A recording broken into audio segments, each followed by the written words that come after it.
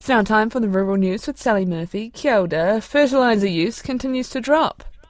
It is. Fertiliser use is down as cash-strapped farmers look to reduce spending where they can. Fertiliser Association of New Zealand data shows a drop in the use of nitrogen, phosphate and potassium year on year since around 2019. Farmer-owned fertiliser co-op Ravensdown says reduced demand is a result of weather events, higher input costs and inflation. Chief Operating Officer Mike Whitty says farming is going through a tough time financially, and as a result of dropping sales, the co-op cut its workforce by 18% last year.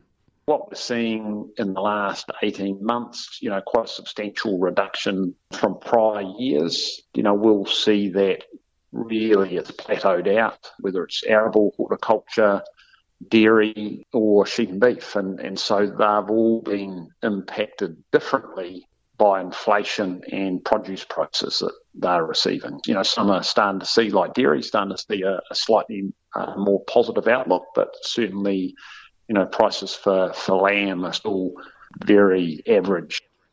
Mr Whitty says there are positive signals that things will improve, like nutrient prices coming off highs and better dairy prices. These are very cyclical occurrences and, we're positive about the future. It'll just take some time and, it's really that huge amount of inflation that we're seeing on farm and internationally and domestically. Until some of that comes off and prices improve, it'll just be tight for a period. But after that, we do see positive outcomes for the ag industry. Mike Whitty says one way customers can use fertiliser more efficiently is by doing soil testing to identify the areas most in need of nutrients. The free trade deal with Europe is one step closer, with the first reading of legislation to bring the agreement into force being held in Parliament yesterday. Signed last year when the FTA comes into force, tariffs on 91% of New Zealand's goods exports to the EU will be removed. The European Union ticked everything off on its side back in November, so now the same needs to be done here so the deal can be ratified. Minister of Trade Todd McClay says the government aims to have its paperwork done by May. Wairepa's new MP and sheep and beef farmer Mike Butterick has used his maiden speech in Parliament to tell provincial New Zealand change is coming. Mr Butterick says he's lived the dream, beginning a farming career in Canterbury before moving to the Wairarapa where he built a life with his wife Rachel. But he says watching the passion of farmers erode away due to the huge pressure of new regulations spurred him into politics. Why don't we talk about the 25,000 kilometres of waterways fenced off, over 36,000 culverts or bridges over waterway crossings by the dairy industry alone, the hundreds of thousands of dollars spent on effluent systems per family farm, this country's 5,000th QE2 covenant that was registered in the Wairarapa in 2022. The community catchment groups, the millions of trees planted, the 2.8 million hectares of woody vegetation that's already on our farmland. Understand that the rural community, despite all the rhetoric, are environmentalists. The rural community has likely spent more on the environment than those that criticise them, those that flush the dunny without a thought about where it goes, in their plastic clothes, standing on their plastic carpet, that ignore their own impacts on their environment and would rather point the finger. Mike Butterick told the farming community National supports them and is ready to make change. Māori dairy company Midday is celebrating founding members who are stepping down after 12 years of service. Kingi Smiler, Maxwell Parkin and Mai Q Len were all instrumental in forming the Taupō Dairy Company back in 2010, which is the only processor in the world to be powered by renewable geothermal energy.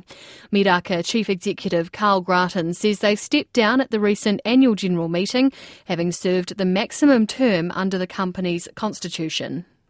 All three of the members that are exiting have had just a fundamental impact and influence on the business. Midday would not exist without the tenacity and courage and vision of Kingi Smiler, and principally Max Parkin was the one that drove our decision to become, instead of a cheese factory, actually a powder factory. So right from inception, all three of them, including Madame Lien from Vinamilk in Vietnam, have just, I guess, led us with vision more than anything else. Mr Grattan says under Mr Smiler's leadership and with the support of his fellow board members, the company has grown exports to $300 million. And just in brief, deepwater fishing company Sealord has completed the acquisition of Christchurch business Independent Fisheries. The Commerce Commission and Overseas Investment Office has approved the sale of the company, which started as a small fish and chip shop in Linwood back in 1956. New data from Fonterra shows milk production is up thanks to favourable weather conditions. December's production was up 2.6% on a milk solids basis compared to the same month the year before. But dairy exports for the month were down 5.3% due to lower volumes of cheese heading to China, Japan and Australia. And just lastly, farmers in the Waikato are enjoying a stellar summer with plenty of grass around. The region's Federated Farmers Dairy Chair, Matthew Zonderop, says the water tables are pretty full after a wet winter and spring, so that, combined with good weather in recent weeks, means most farmers have had a surplus of feed up until the last week or so. He says the grass quality is starting to decrease, but farmers have plenty of silage on hand. And that's the rural news for today. Kia pai tōra.